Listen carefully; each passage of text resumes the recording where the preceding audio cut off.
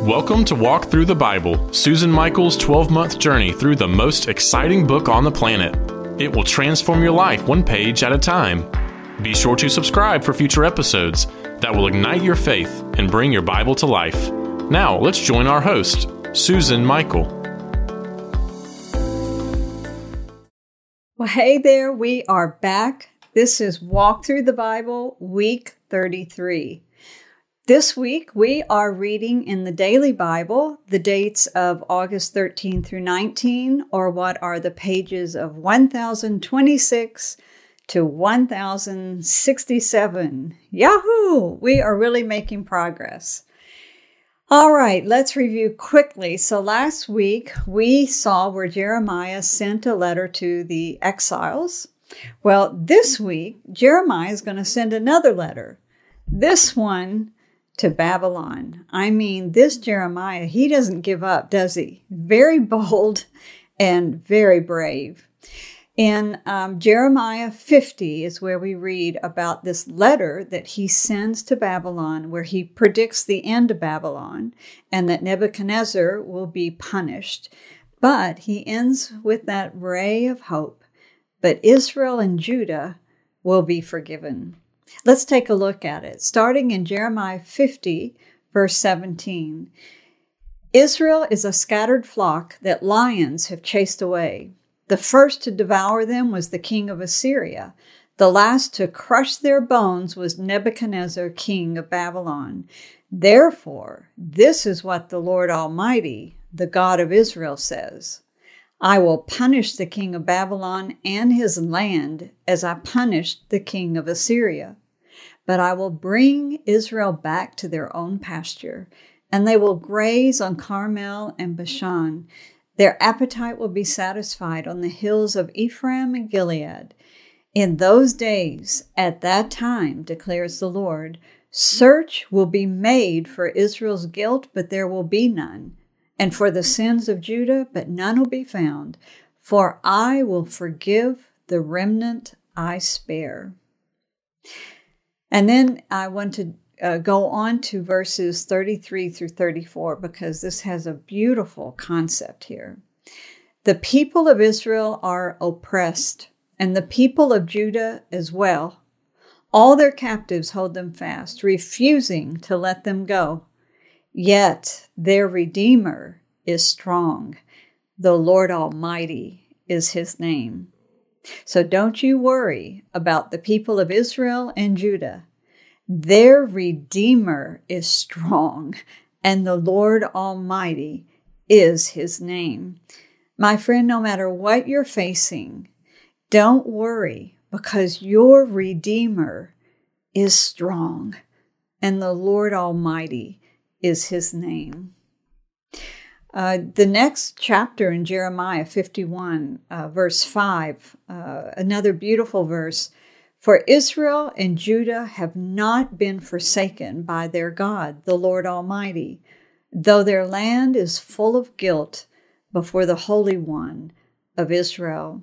So the prophets are very clear, and here Jeremiah could not be more clear, that whereas God had used this mighty Babylon empire, that he was going to judge them for what they'd done to his people, and that one day his people are going to come home and they're going to be forgiven.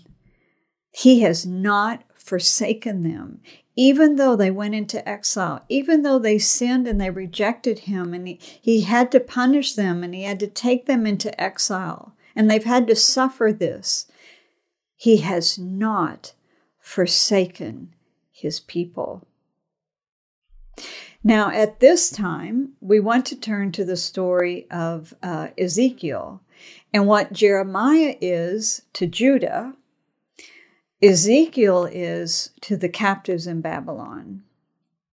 And as I went over last year, our chronology, Jeremiah is the elder of the three prophets. But then in the first wave of exiles was Daniel, who became a prophet in Babylon, and he knew of Jeremiah, and he read in Jeremiah about the 70 years of captivity.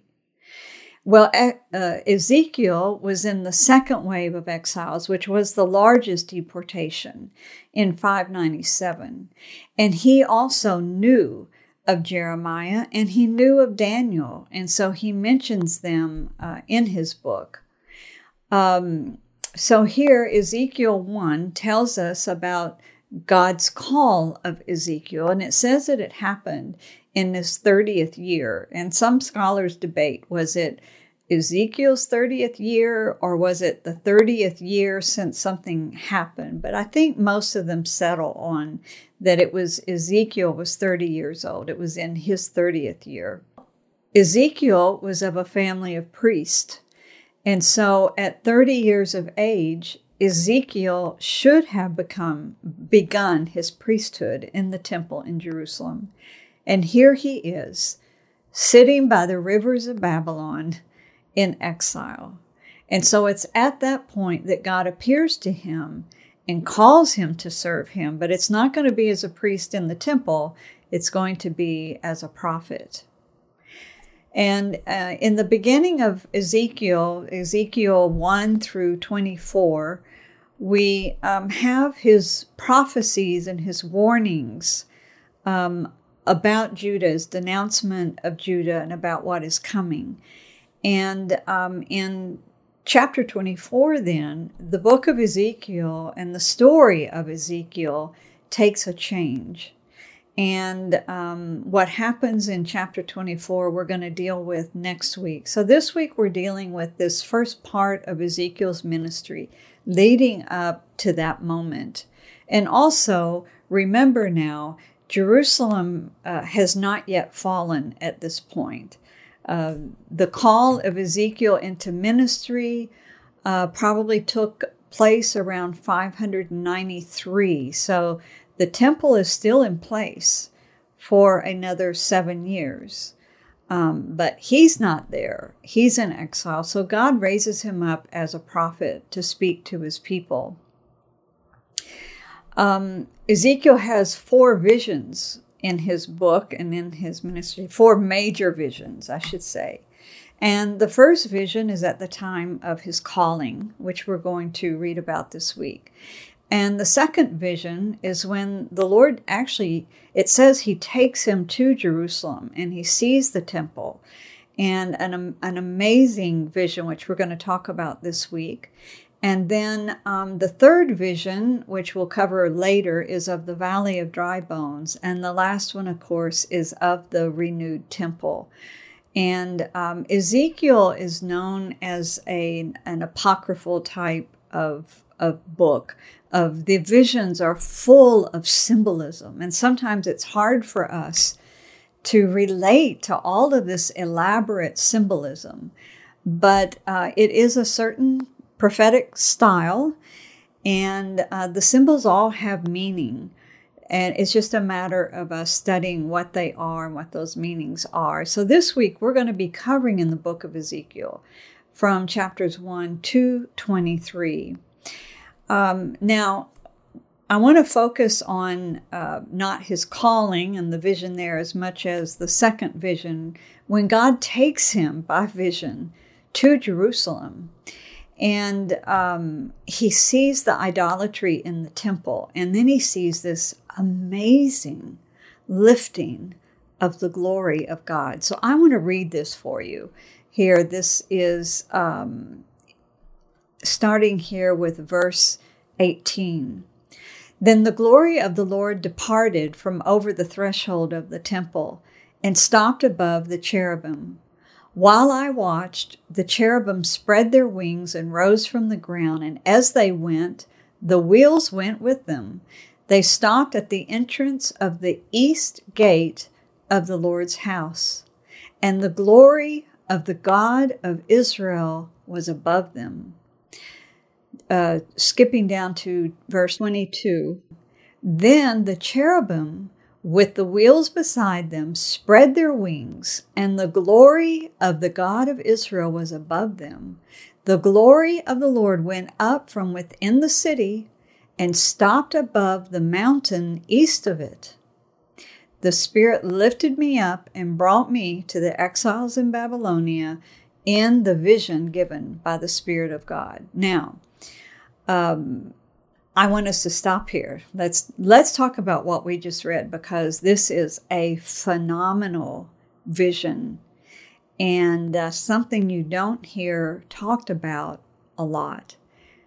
Ezekiel is seeing the glory of God lift up out of the temple. That's where the presence of God resided. That's where he met with his people.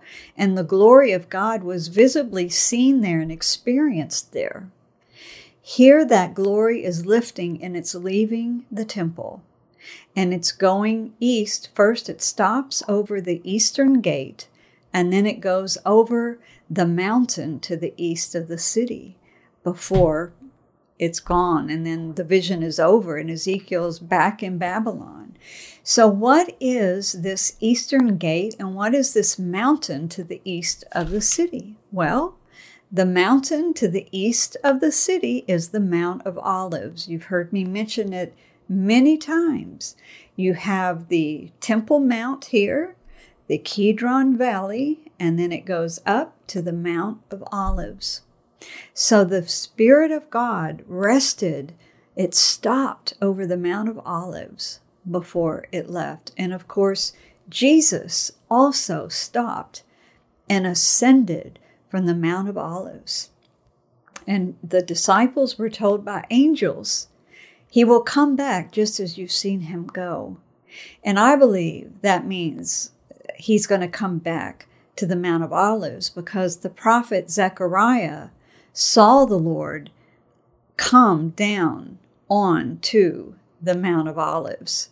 So this is an amazing, amazing concept here when you think about it, that the presence of God left from the Mount of Olives, and then it came back to earth in the person of Jesus, and here it left again from the Mount of Olives. But one day it will return, and of course, once again, in the person of Jesus. Now, the eastern gate of the temple, there was an eastern gate where you entered the Temple Mount, and then there was an eastern gate that actually entered the temple itself. But the eastern gate is another very interesting story, the eastern gate of the Temple Mount. You've seen it in many pictures. It is a closed up gate. It's been all bricked over, and no one uses it. No one comes or goes from the eastern gate today. It's just a part of the wall. And the story is that back in the, I think, 1500s, when the Ottoman Empire had ordered for the walls of Jerusalem to be rebuilt, and so the Muslim Ottoman Turks were there building the walls of Jerusalem. First of all, they made a mistake, and they didn't realize that the ancient city of David should have been included in the walls. So that's why today the wall goes, it stays up on top of the hill. And to go to the ancient archaeological dig of the city of David, you actually are outside of today's city walls, because these walls were built by the Ottomans. The walls that you see today are 600 years old, 500 years old, and built by the Ottomans. So that's point number one. Point number two is the story is, and I don't know that this is really well documented, but the story is that the Sultan had been told that this eastern gate of the Temple Mount, that it was rumored that a Jewish Messiah was going to come back, and he was going to enter the temple from there, the temple area from there, and he was going to, be the ruler of the area. Well, this area is under the Ottoman Empire, and they didn't want this to happen, and so the Sultan ordered that the gates be closed. And so after the walls were built, then the gate was sealed shut, and that they placed a Muslim graveyard right below that gate. So you can't get to the gate without treading over Muslim graves. And they felt that that also would keep the Jewish Messiah out, because he would not defile himself by treading over graves. And so today, when you go with me to Israel, And please sign up down below in the show notes. We have a tour interest list. Please get on the list as soon as we're able to make plans and set dates for a tour. We'll let you know when that will be. But go ahead and just start saving your money now, because we will go. We don't know if it'll be next year or if we'll have to wait longer with all the travel restrictions. But do sign up. And when you go, you'll see the Eastern Gate all barred up and the Muslim gravesite right there in front of it. Of course, none of that is going to keep Jesus from returning. The book of Zechariah mentions a great earthquake and a splitting of the mountain, and I believe all that's just going to open up. The Messiah will be able to enter the temple area if he's not going to be kept out by this gate or the graves. Of course, today there is not a temple on the Temple Mount, and I'm going to leave that for a whole nother conversation at another time. But that is this amazing vision that Ezekiel had of the glory of God leaving through the Eastern Gate and through from the Eastern Mountain. Now, we read another interesting scripture this week in Ezekiel 11, verse 16. And here the Lord is saying that amongst the exiles that he said, I have been a sanctuary for them.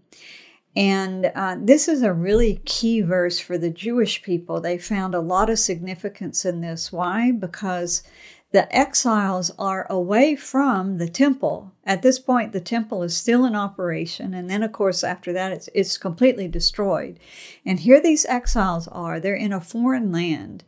And they don't know, what are they supposed to do? How are they supposed to worship? And here God says, I have been a sanctuary for them. And this word sanctuary is one that some rabbis have pointed back to, that this was the beginning of a movement of synagogues, that the synagogues never replaced the temple. The synagogues had a slightly different function even, but they were like a little sanctuary. The synagogues were not a place of worship or of sacrifice, or all that took place in the temple. And the synagogues were largely a place of learning and a community gathering place, and a place where they were taught. And but some rabbis point back to this verse as sort of the beginning, where they had little sanctuaries there in exile. And by the time of the New Testament, synagogues are just everywhere. Now, there's another concept that I want to touch on, which I'm not, this would take a whole teaching really to really dissect this, but I want to acknowledge a tension that's taking place in our story. And some of you have may even felt it on the inside, and some of you may have questioned this, like, why is it saying this? And doesn't, is that true? It's like, there's something here. So I want to just acknowledge it and get it out on the table as we walk through this. And this is the whole idea of the judgment for corporate sins versus the judgment for the personal, the individual sins. And how were these people punished for the sins of a previous king?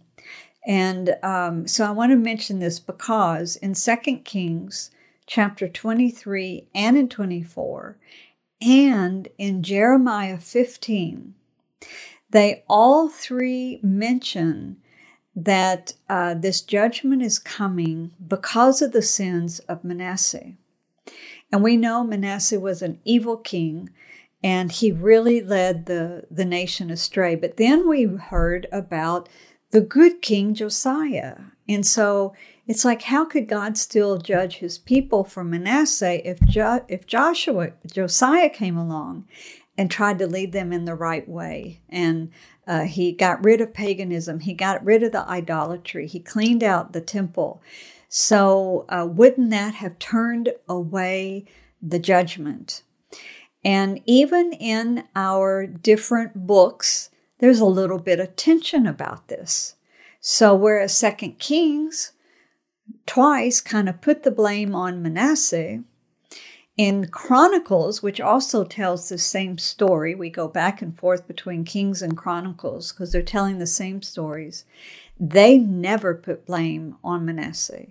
The writer of Chronicles is chronicling the sins of each king and putting blame on who's ruling then and how their people are behaving then.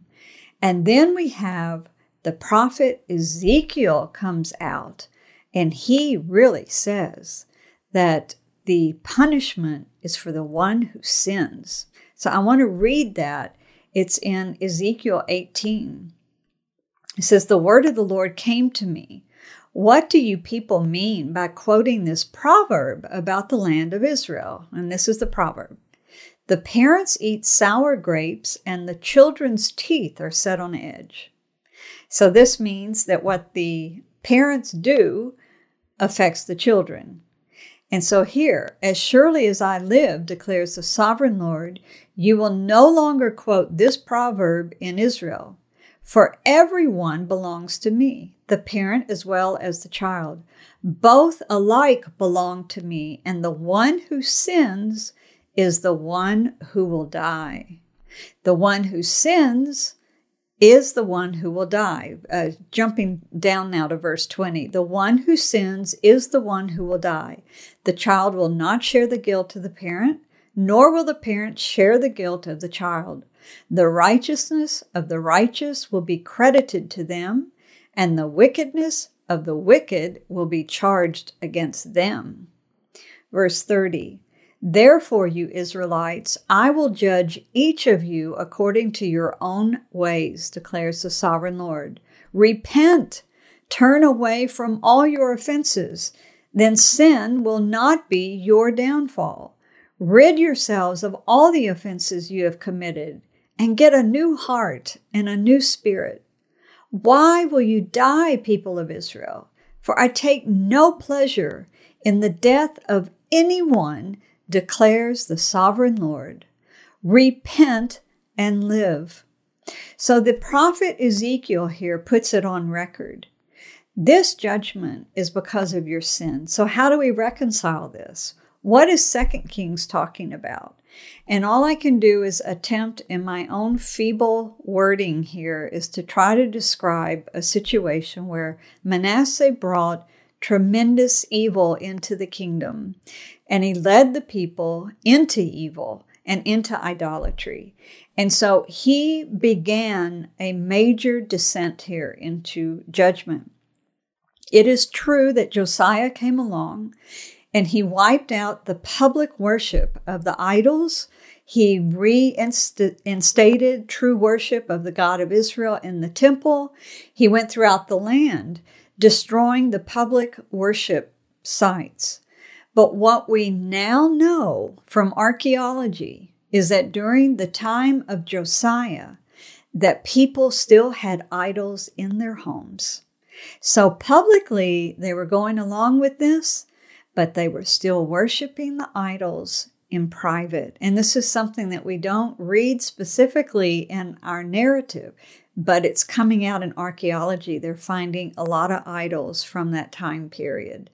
And so then, even though Josiah is the high point, it wasn't high enough. The people still deserved judgment.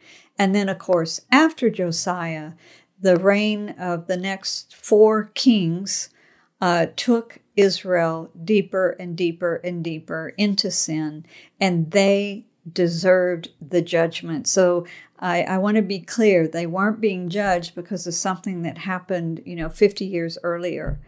They were very much a part of it, and they were judged because of it. And here the prophet Ezekiel sets the record straight. Now, one last verse I'll mention as we bring this week to a close. In Ezekiel 21:27, the Lord here says that because of this judgment and because Zedekiah is going to lose his crown, it says the crown will not be restored until given to he to whom it rightfully belongs shall come. To him I will give it. And who do you think that might be? But Messiah, King Jesus, who came in fulfillment of God's promises to David and to sit on the throne of David. He is the one that crown belongs to. And here the Lord tells Ezekiel, the crown will not be restored until it's given to he to whom it rightfully belongs, and he comes. To him I will give it.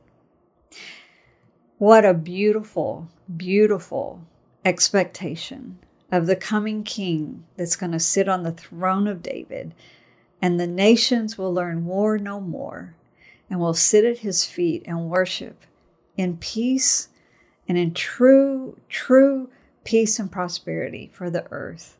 That's a day we all look for and long for.